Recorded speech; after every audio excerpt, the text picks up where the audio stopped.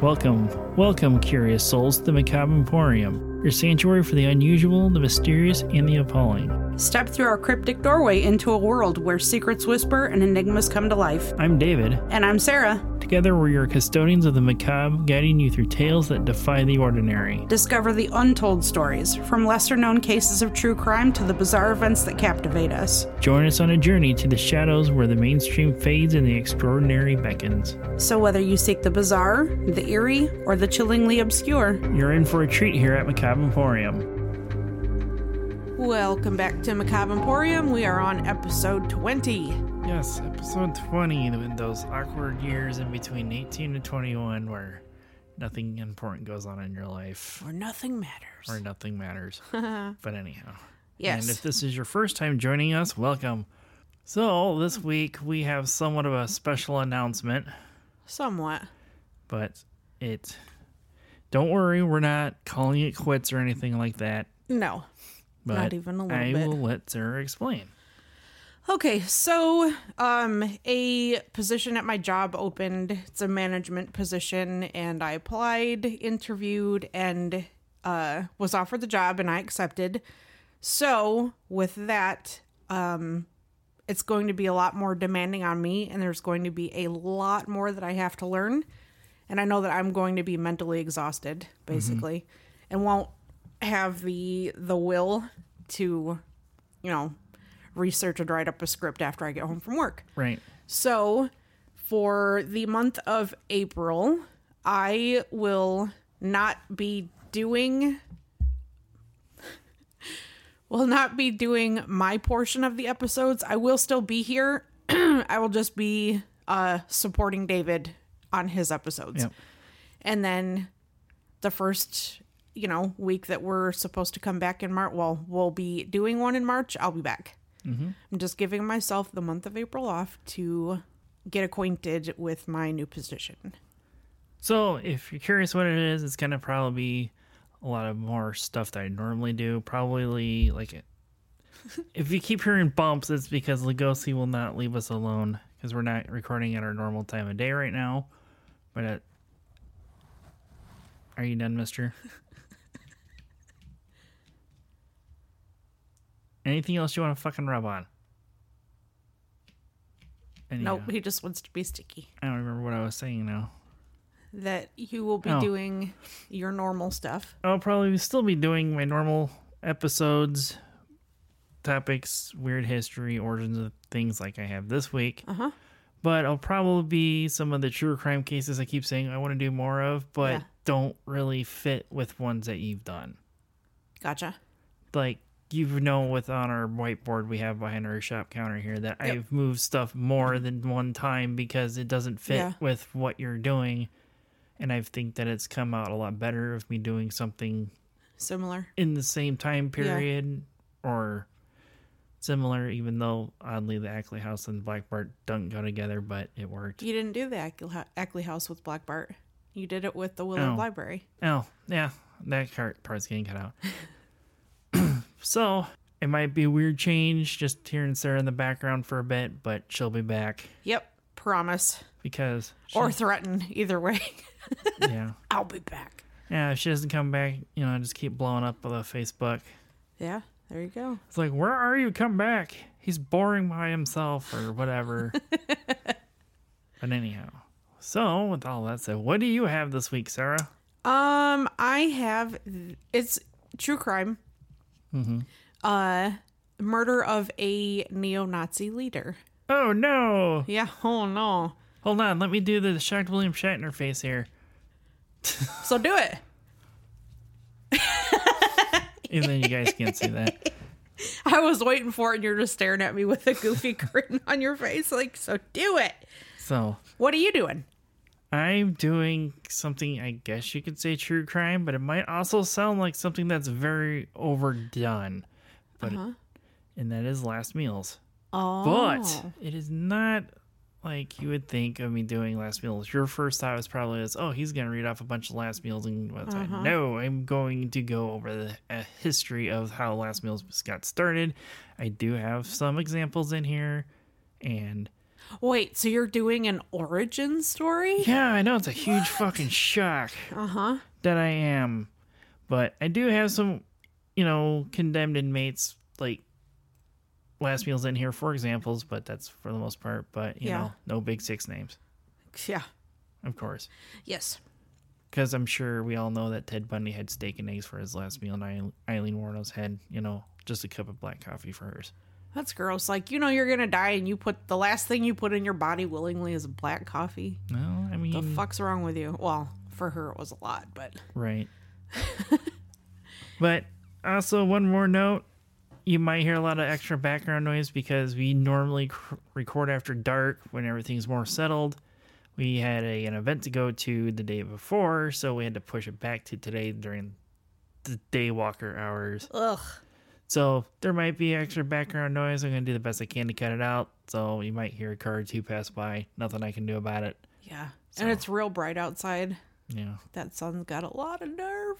Yep, but everything on the store shelves look a little bit more mysterious now with the light coming through the shop windows. Oh, yeah. And the dust helps the ambiance, too.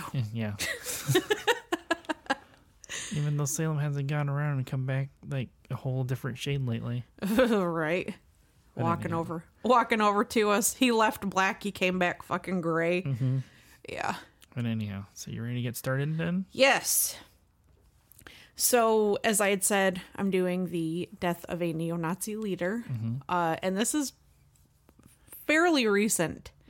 So there was a guy by the name of Jeff Hall that was shot to death in his home while he slept. But the suspect isn't who you would assume it would be with him being a neo-Nazi leader. Okay. So just some background information on him. Jeff had been married to a woman named Letitia Neal, and he had 2 kids with her. He had a boy and a girl, Joseph and Shirley. And then Jeff and Letitia divorced soon after Joseph was born in 2000. That was the year before I graduated. Jesus. Letitia went on to have twins with another man. And in 2003, both of the twins that she had were taken to the hospital for a prolonged stay due to failure to thrive. Do you know what that is? No. So basically, it's like malnourishment, just like think of something that fails to thrive, like it's not being fed, it's not being treated correctly. Okay. And this resulted in CPS, which is Child Protective Services, for those that don't know what that means. They came in and removed the other 2 kids that Jeff had, as well as, the twins being in the hospital. So social workers had reported that Letitia's house had no gas or electricity. They also reported that there were maggots on the dishes and dirty diapers just kind of strewn around, and there were maggots crawling through the diapers. The children were filthy, malnourished, and consistently had bruises, always had bruises. At this point, Jeff was on probation for driving under the influence, and as a result, both of his children were placed with their grandmother temporarily until 2004 when Jeff was given custody back. After divorcing Letitia, Jeff married a woman named Kristen McCary, and they had 3 more children, all girls this time. But by the time Jeff died, he had 5 of his own children in total, plus the 2 twins from his previous wife that he kind of became father to. Okay. Letitia, the previous wife, had moved out of California and remarried, but she wound up returning to the area only a month before Jeff was murdered in an attempt to regain custody of their son Joseph, but nothing about regaining custody of their shared daughter Shirley. The grandmother that had taken custody of Shirley and Joseph had said that Jeff and Letitia's son, Joseph, was a truly volatile child. She said he had been expelled from numerous schools for attacking staff and other students. He had nearly choked he had nearly choked a teacher to death with a phone cord. It's like this kid's got As a result, Joseph and his sisters had been homeschooled by their parents after that with the guidance of River Springs Charter School. So that was just a little background on his family situation. Okay. Now we're going to get into the neo-Nazi shit. Like, at first I was like, how the fuck did they find you find a phone with a phone cord? Then I remembered we still have wired phones at my work, and I'm sure you guys still do too. Yeah. So it's like... Yeah. But this was also back in 2000. 2000 and... Well... Whenever. It was the early to mid 2000s at this point. So yeah, there's still landline phones still around. And there still are all over the place. Yeah, my dad still has one. Probably hasn't rang in like 15 years, but he still has one. Well, there you go. I don't even know what the number is for it. Really? Yeah. You don't know your dad's home number? No, because I have his cell phone number because I didn't even know he had a landline still. Until he mentioned it one time. And you didn't bother to ask him for the number? No, because I didn't think about it. Oh. Maybe I do have it, and I just don't remember that I did until now. Maybe. Okay. Neo-Nazi stuff. Good segue. There was a 3-year stretch where Jeff was working as a plumber while he tried to find a job in the field that he was more familiar with.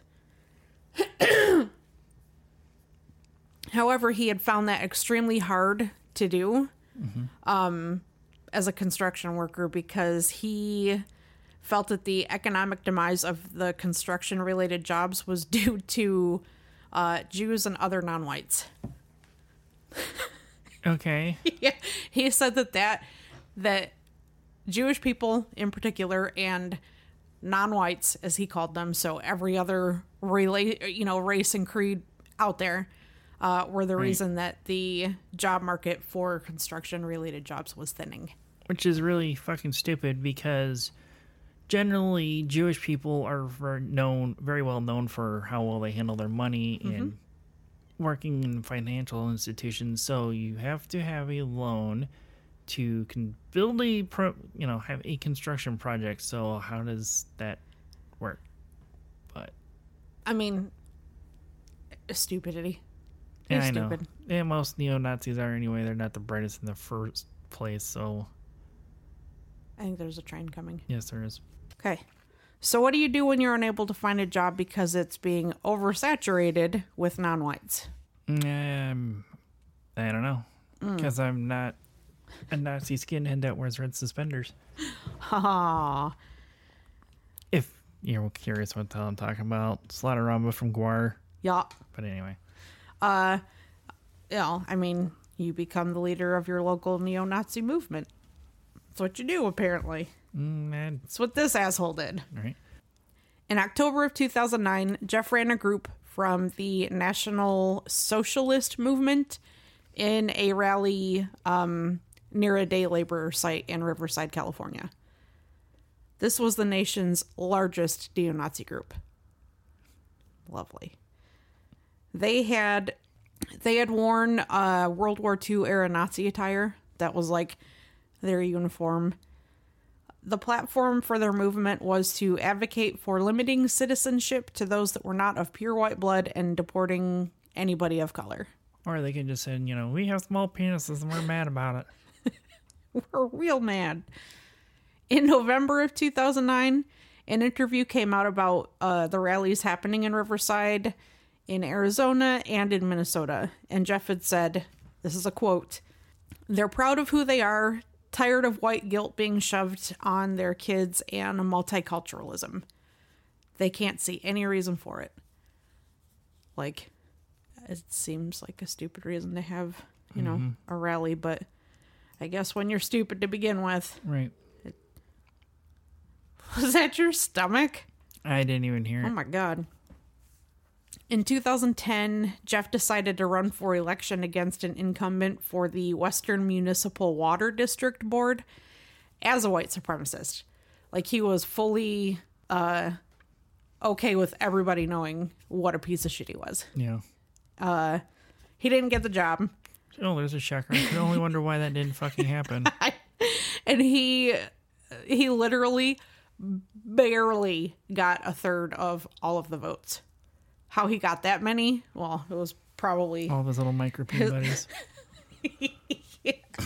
Yep.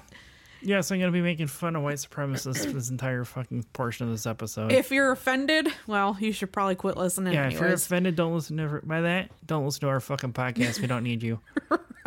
Nor do we want you. In March of 2011, Jeff and his dumbass group of 24 racist fucks went to the streets in a very affluent neighborhood in Claremont, which lies within Los Angeles County. This area, they often call it like the city of trees and PhDs.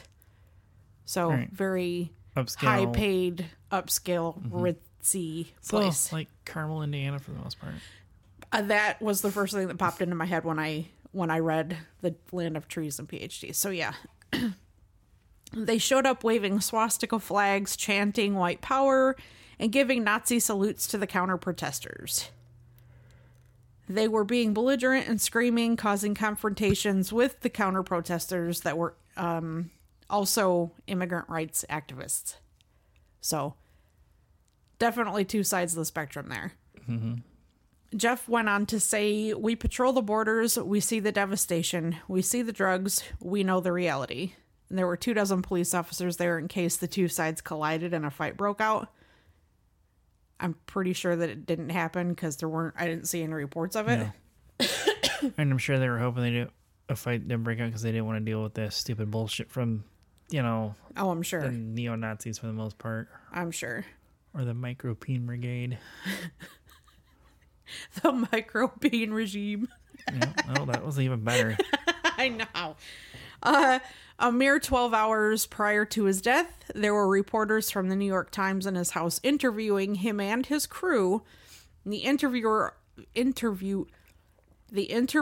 also spoke with his 10-year-old son, Joseph, who proudly displayed his leather belt that had a silver belt buckle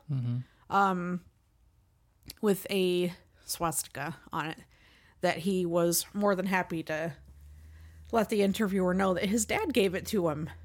Yeah, of course. Yep. So now we're going to talk about this piece of shit dying. Jeff Hall had bragged that he was teaching his son Joseph to use night vision goggles and how to shoot a gun. Unfortunately, he was also teaching his son how to be deadly.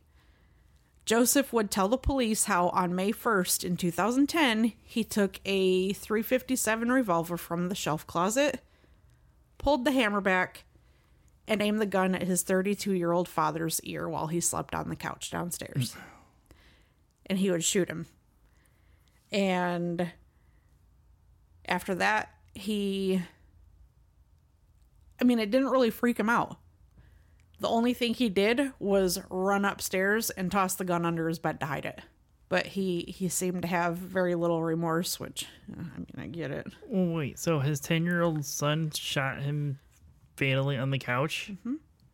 At first, for some reason, I was thinking that he was dry firing it for the most part, which I'm not sure you know what that means or not. I don't. Dry firing means basically firing a gun with no live ammunition in it. Oh, no. I'll get to that. Right. Well, because, these dumb fucks probably, aren't practicing proper gun safety, for one, obviously. That would be pretty obvious. And probably never in general in the first place. Yeah.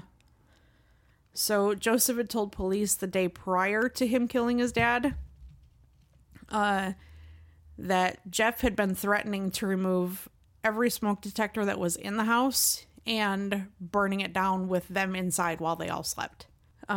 Joseph admitted that he was exhausted from being physically and emotionally abused by his dad, as well as by seeing the same abuse happen to his mother at the hand of his father.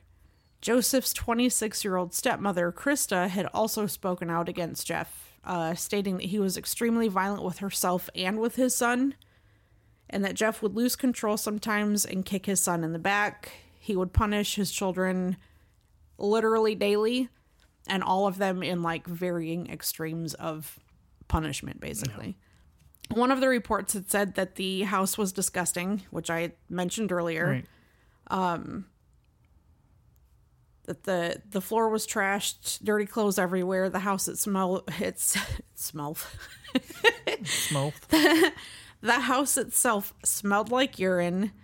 They also said that there were many weapons just kind of laying around, like accessible to the children in his house. All of them full with ammunition. Right. Just ammunition kind of laying around everywhere too. So yeah, it wasn't hard for a 10-year-old to grab the gun. Right. Joseph was arrested and taken to a local juvenile hall. The other 4 children in the house were taken into protective custody. Joanne Patterson was Jeff Hall's mother. She was given temporary custody of all 4 of the children, other than Joseph because he was in juvie. Right. In a 60 Minutes interview, she said Joseph had been misbehaving by starting fires, and that basically she said with like little to no humor that she was not at all surprised that Joseph killed his dad. She had expected it. She just expected it when he was a little more grown and not 10 years old. Yeah. Like, how fucked up is that? Right. Oh, yeah, I just always expected him to kill his daddy, but it just when he was maybe 13. Right. Krista, the stepmom. I'm going to start that line over. Krista, who was Joseph's stepmom, was arrested and charged with 5 felony counts of child endangerment and 4 counts of criminal storage of a firearm. Because she lived in that house too. It's kind of her role to make sure it's safe for her kids, which she obviously didn't. Right. Joseph stated that the reason for killing his father was due to abuse. However, he also stated that he had watched a episode of Criminal Minds, and in this episode, what he saw kind of solidified his decision to shoot his dad. He said in the episode he watched that he claimed there was a child that shot their abusive father and got away with it without any consequence whatsoever. No, so he was going with well, that's how it works on TV thing. Right. He also said that he believed, like on the show, that Daddy would wake up and they would work things out and reconcile. Obviously, that didn't happen. I'm kind of hopeful that he learned a lesson, though. Like, don't believe the shit you see on TV. That shit is not how real life fucking works. Just don't. Just don't. Yeah. What? Just the look on your face, even though they can't see it, you're just like, just don't. Super serious. Well, like, come on. You're 10. You kind of have to know a little better than that at that point. Right, but also if you're 10 years old, and well, he was 10 years old, and depending on the type of household you're growing up, brought Correct. up in, and makes a huge difference because, the whole nature versus nurture debate with serial killers. Right. It's always gone on. Yes. But when you're growing up in a real life Malkovich house, Yeah. Yeah, it kind of reminded me of American History X. Yeah. With the little brother and the big brother. But that's a good fucking movie. Yeah, but I was thinking like the Malkovich house from fucking Shameless is came I know. Mind. Mickey Malkovich. Mm-hmm. Yeah. These guys are fucking nuts. Anyways, so a little bit of the legal stuff coincides with what you just said. So Joseph's attorney had originally sought a defense of not guilty by reason of insanity. Right. That would have meant that if he had been convicted at that time, he would not have been able to be incarcerated past the age of 25. And I think he was just wanting him to plead that way, so, he would spend as little time in prison as possible. Yeah. But on January 14th, 2013, after a 4-month trial, Joseph was found guilty of second-degree intentional murder. There was no denying he did it. He admitted to it. However, the judge wondered if Joseph had the mental capacity to understand the difference between right and wrong. Mm-hmm. Joseph had been diagnosed with emotional, cognitive, and developmental disabilities from a younger age due to the regular beatings that he endured at the hand of his father. During the trial, Joseph had been denied the correct assessments that were deemed necessary to completely understand his special needs. So, what you said, kind of the nature versus nurture, like, he was definitely a, what would you call it? I had it right there. I'm not even sure. A product of his environment. There we go. Yes. And unfortunately, it led to issues that were forced upon him that there's no taking back, there's no making it better. So maybe he truly didn't understand that what he saw on the TV wasn't real life. Right. You know? With that said, he still killed his dad. Right. So the show went on. Joseph would become California's youngest ever prisoner as he served his 10 years in the Division of Juvenile Justice. He is set to be released when he is 23, which is sometime this year. Yeah. Yeah. But that's it. So that's it, huh? Short and... So nothing about if he still has racist tendencies that were ingrained to him as a young child or not? I could not find anything post being put in jail. I could find nothing. Oh. And I Googled a lot. Well, probably because him being a minor at the time, that when it happened, all that stuff's sealed up. And he still could be in jail. Right. He is set to be released sometime this year by math alone. Right. But yeah, I couldn't find a release date for him, and probably because it was a minor case. Well, not a minor case, but a case involving a minor at the time. But yeah, I tried. I couldn't find anything. I found one picture of him, and that was when he was still Like a child. So I don't know that he's even out yet. And if he is, maybe he's changed his name and is laying low because he doesn't want anything to do with all the shit that happened prior. Could be. I mean, yeah, traumatic experience. Yeah. Even though he knew what he was doing, I guess you could say, even though he didn't realize what was going to fucking happen. But he also had cognitive disabilities, which means that there's a chance that he didn't know. Yeah. Which makes that a very difficult ruling, I'm sure, for the judge that presided over the case. Right. So with you mentioning about the plea of insanity, if you don't remember, I went over a case that had that law changed about that back in the 70s in Indianapolis. Oh, yeah. Yeah, the Tony Kurtz's case. Tony K and the Punk Rock Poussey, I remember. That's what the name of that one was. Well, part 1 of 2. Right. Or part 2 of 2 of that episode. Yeah. But yes, I do remember that. So, yeah, that was quite interesting, even though it had to do with piece of shit neo-Nazis and whatnot. But. Sure did. I would, honestly, I would really hope that for kids that are in that kind of situation, that have a learning disability, a cognitive developmental disability of any kind, that they, not saying that they shouldn't be held to the same justice per se. Okay. But they also, some of them just truly don't grasp right from wrong. Yeah. You know? I would hope that there would be a law put in place that would protect that demographic of people. Yeah. Well, actually, there was in part of mine. Is there? Mm-hmm. Oh. So let's get into it. If I were to say last meal or last supper, if I were to say last meal or last supper, images of Jesus Christ surrounded by his disciples may come to mind, with Easter being only a few weeks away. Or maybe a lone death row inmate confined to his cell surrounded by food. It could even be a loved one in their final moments It could even be a loved one in their final moments wanting one last sweet treat of a root beer float. Either it be of your faith, a crime, or a final memory before passing on through the veil on your own terms. Everyone wants one last meal.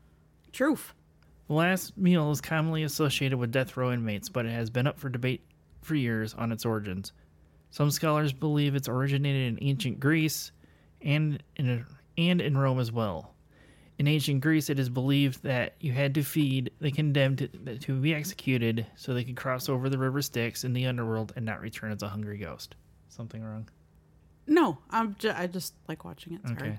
Whereas the Roman gladiators would feast on meals days before entering the Colosseum. Their meals varied from meats and cheeses, goat's milk, eggs, and barley. Some of their final meals... Oops, I just read that. They believed this meal would help protect arteries with fat to prevent bleeding out and help fortify the bodies of the fighters, as were most gladiators that entered the fight. I'm doing that whole fucking gladiator party over that whole sentence. They believed that this meal would help protect the arteries with fat to prevent bleeding out and help fortify the body of the fighters, as were most gladiators that entered the arena fought to the death. Mm-hmm. The last meal wouldn't become more established until the 16th century in England. Laws were harsh in this time period. Death sentences by hanging could be issued from minor crimes from stealing a chicken, insulting the king, or even witchcraft. And one other thing that came up was cutting down trees, probably being on someone else's property would be my assumption of that. Or a tree out of the royal forest or something. Oh, jeez.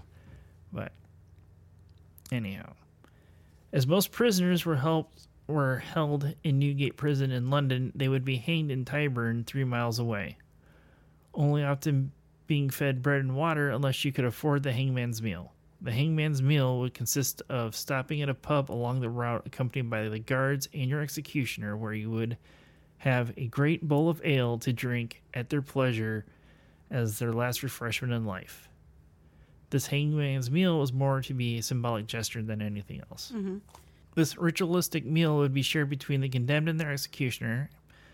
It was to reinforce the idea that they were acting on behalf of the orders passed down by the crown and they were simply enforcing the law. You just waiting for the truck to go by? Yep. It was assumed the prisoner would be forgiving the executioner for doing what he was about to do and acknowledge his crime was against the state and not the person himself, being the executioner. Gotcha. One of the earliest documented hangman meals was of Susanna Margarita. No, that's not a Spanish name. Ugh. It's right there, very top row on the right-hand side. It's a German name. I would read it as Margarita too, but right. Margaretha maybe? All right. One of the earliest documented hangman's meals was the Susanna Margaretha brand in 1772. Susanna would be put on trial and executed by decapitation by sword for killing her newborn son. Now, I know you're probably curious on what this was. It was basically the child, she wasn't aware she was pregnant. The child fell out, hit its head on the stone floors using this time period, and then she ended up hiding the body. Oh, damn. Of it, so that's basically what happened with it. There's not a lot of whole information on the crime, really. I'm sure it was a long, long time ago. But there's a whole list of what they had, though, which is weird. Huh. Susanna would sit down to a feast of 3 pounds of bratwurst, 10 pounds of beef, didn't specify a type of beef, 6 pounds of baked carp, 12 pounds of lamb roast, soup, cabbage, bread, dessert, which wasn't specified what type of desserts, probably being in Germany, probably like cakes and Bavarian creams and things like that, and 8 liters or 2 gallons of wine for us that aren't using the metric system. Right? It's like, can you put that in America terms, please? No, don't worry, I did. I know it seems like a lot for one person, but this was for her, 2 judges, 6 officials, and the executioners. Oh, damn. Himself. So that's... But she got to pick out the meal for all of them. Yeah. It didn't say if it was picked out, but if it was picked out or if it was a state, or being this time period is probably what was available. I didn't want him rubbing on the microphone. So, like I said, there's only really the information on what she had, but not if it was selected by her or whatnot. Gotcha. In the New World, it was believed that the Puritans of Massachusetts would set the last meal for the condemned to emulate the Last Supper of Christ as well. Oh. So, over the centuries, the fanfare of the hangman's meal would fade away as it was depicted Over the centuries, the fanfare of the hangman's meal would fade away to what is depicted in movies and television today. The sole prisoner counting down the minutes, hoping for a last-second appeal would buy them some extra time. But in the state of Louisiana, Warden Burl Kane would routinely invite condemned prisoners to eat their last meal with him and invited guests, offering a fellowship similar to Leonardo da Vinci's Last Supper that Okay. I know I keep bringing up. Yeah, well, yeah. I'm not going into explanation to it, no, regardless of your faith. When you hear the term Last Supper, you know what I'm talking about. Kane would still go on to supervise these executions, even spending these personal moments with these, condemned inmates at this point. Yeah. He would also, he would extend this invitation to all the death row inmates. They were not obligated to accept it, and I wasn't able to find out how many prisoners accepted or declined his invitations in 26 years as warden. Came up with him more than one more source. He actually bought lobster tail for one specific inmate. Didn't give a name though, but it just continuously came up, and he paid for that out of his own pocket and not with state money. That's expensive. Yeah. Lobster's expensive. Yeah. So I'm not wondering if this was an inmate that, had really good behavior or something, or was a pillar of the prison, and so he went out of his way to do this for him. Last meals would be carried out generally today within 1 to 2 days before an execution. Alcohol and tobacco is often requested, but are usually denied most of the time. But some people are still granted that. Why would you deny it? Like, that they're gonna die in 2 days. Like, because it's contraband. Yeah, but you think that they would make an exception for It's that? state law about that. Like, tobacco is banned from all correctional facilities in our state. Like, even for Indiana correctional facility officers, they can't even bring their own personal cigarettes in. Like, they could still even get in trouble bringing that stuff in to the jails, prisons, or things like that. Right. For the most part. So I get it. I'm just saying. And then, depending on the inmate, if he wants to be defiant in one last moment, use the alcohol to set fire to a cell if he is able to. That's probably why. Thankfully, I didn't start yet. Unorthodox or unavailable items requested are generally substituted. For example, James Edward Smith, convicted of murder.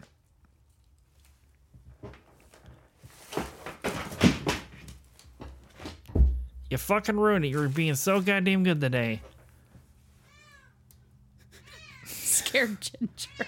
She's been asleep in the fucking tent. And great, she came out too.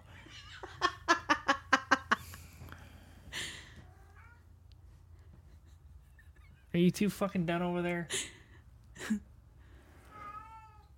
God damn it.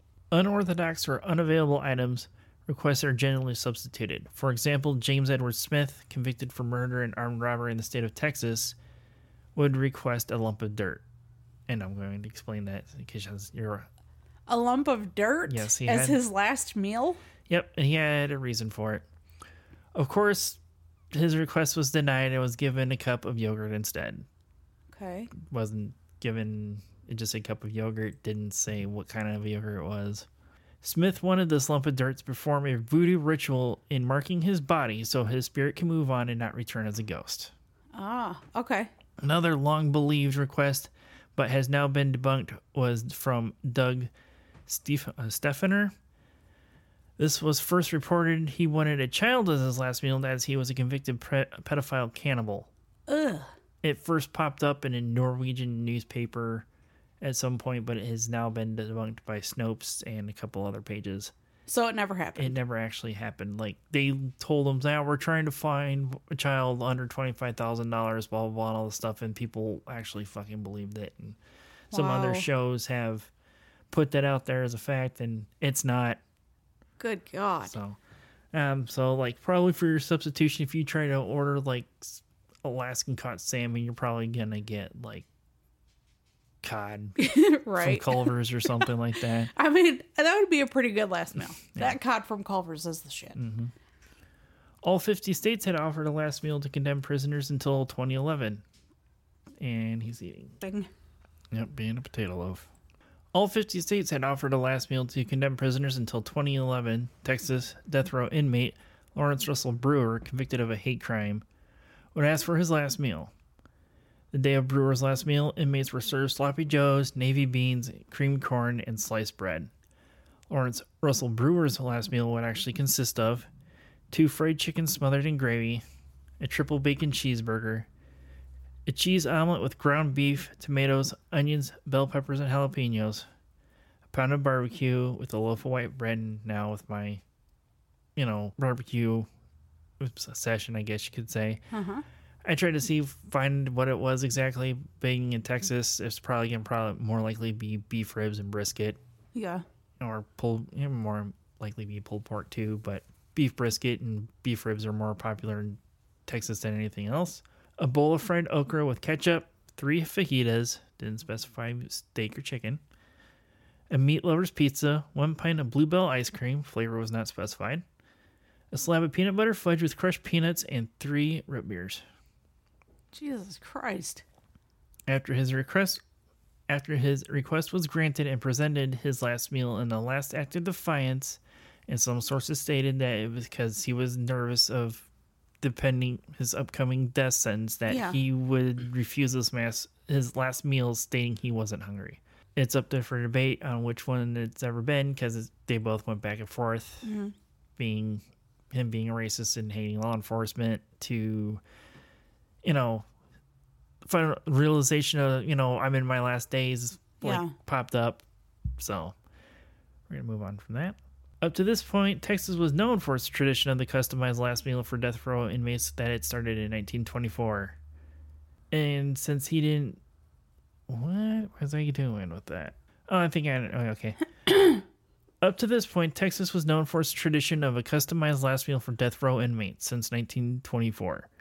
And since Brewer didn't touch his food in the slightest bit, Texas would put an end to the last meals in this manner, and they were now serving them whatever the regular inmate scheduled meal was for that day. Since then, a petition has appeared on change.org to try and reinstate this in Texas, but as you could guess it hasn't gone anywhere with only 15 of the 25 minimum required signatures. Yeah. I tried to find a date on how long it's been out there. I couldn't see anywhere on the change.org website about it. As the rest of the United States still grants last meal requests, a majority of these states follow the same guidelines based on availability and legality. Other states like Florida and Oklahoma would put monetary restrictions on these meals. Florida would limit the last meal to up to $40 and must be purchased locally, and Oklahoma would limit theirs to a meal budget to $25. Okay. You can still get a lot for $25 right, depending on what it is. Right.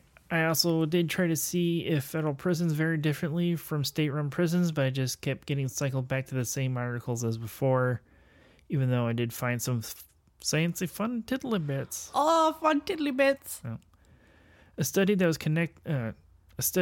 conducted by Cornell University looked at the last meals of 247 executed inmates between 2002 and 2006.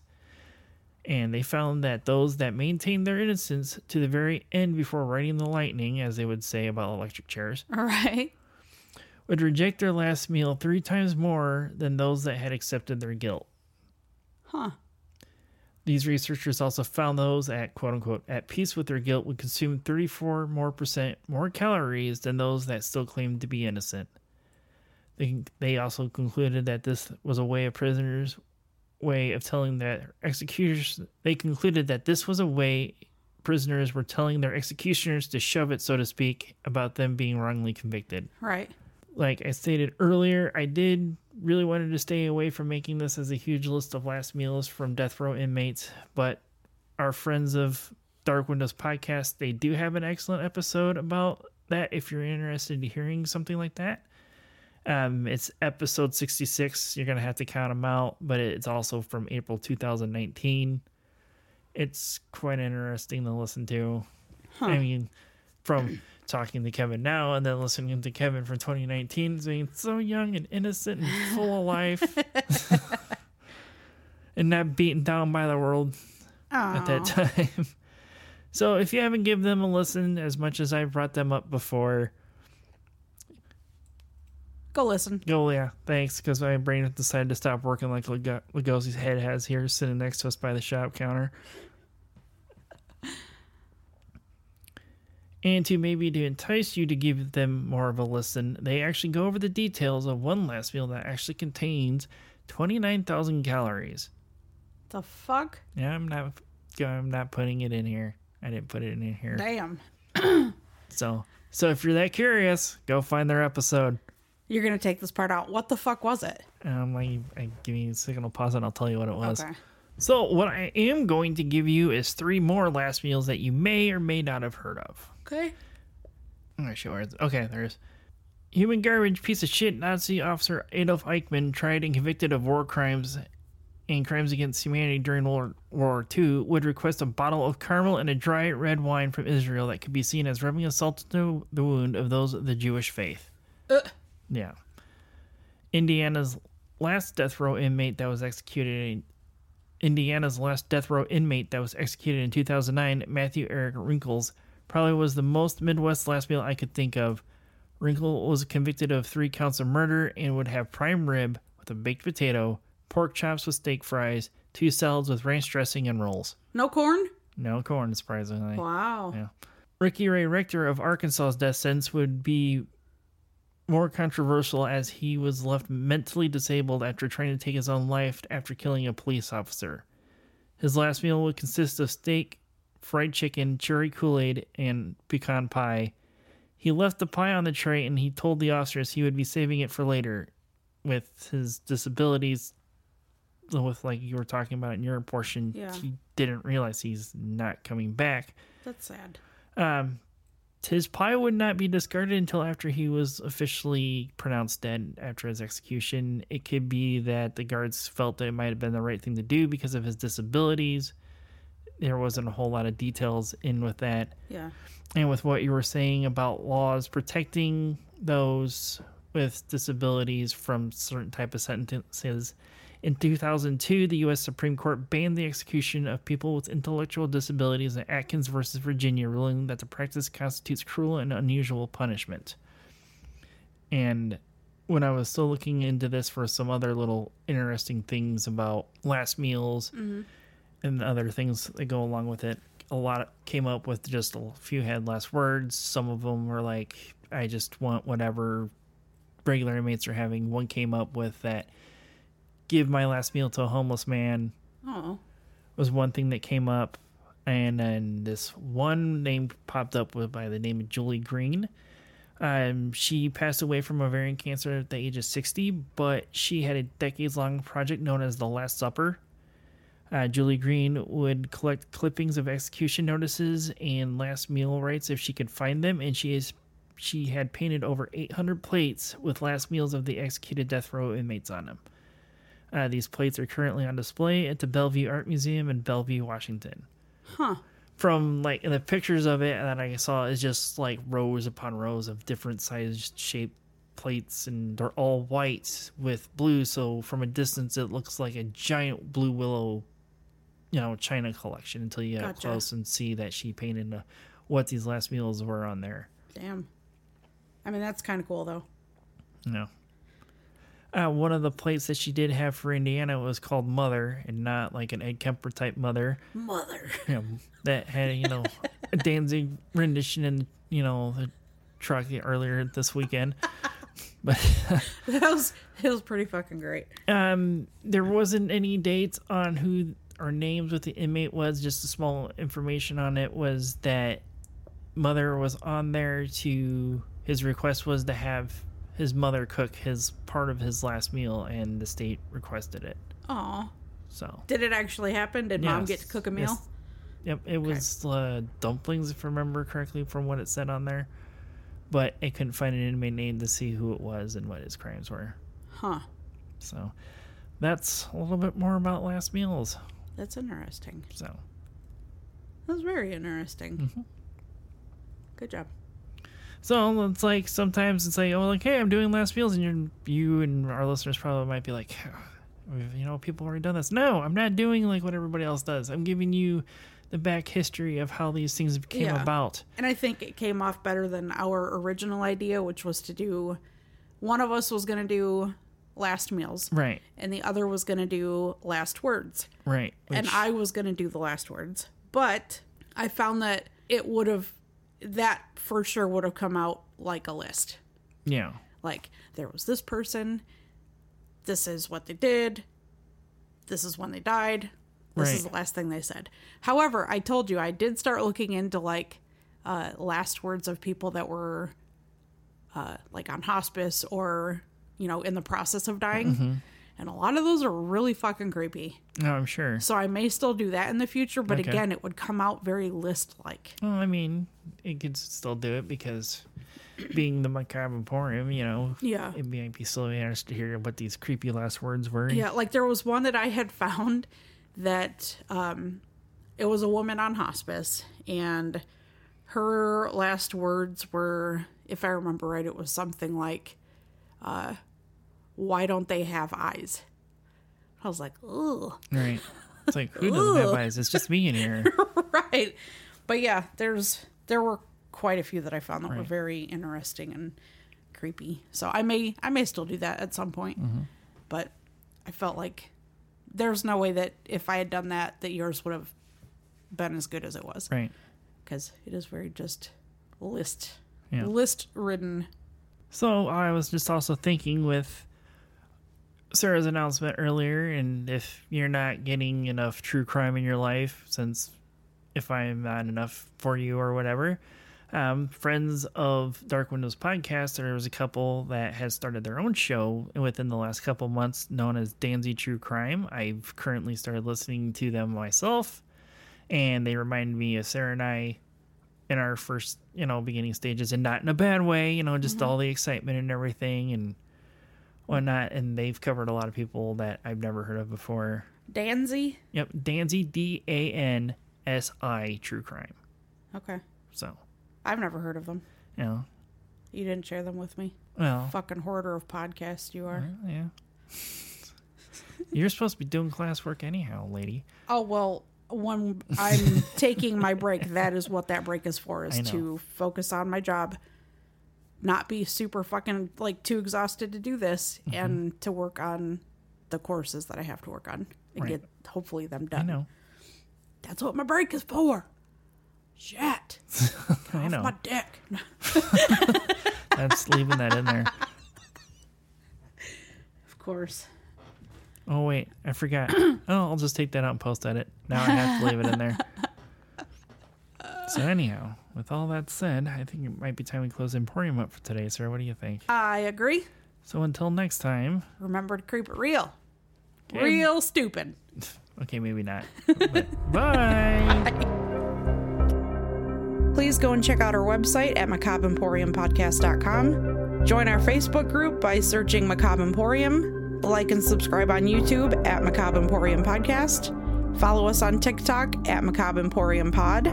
Follow us on Twitter at Macabre Emporium. If you have any stories of the paranormal, your local true crime, or weird history that you would like us to look into and possibly do an episode on, email us at macabreemporiumpod@gmail.com. And remember to follow, rate, review, and share whenever and wherever you can to help us grow our podcast.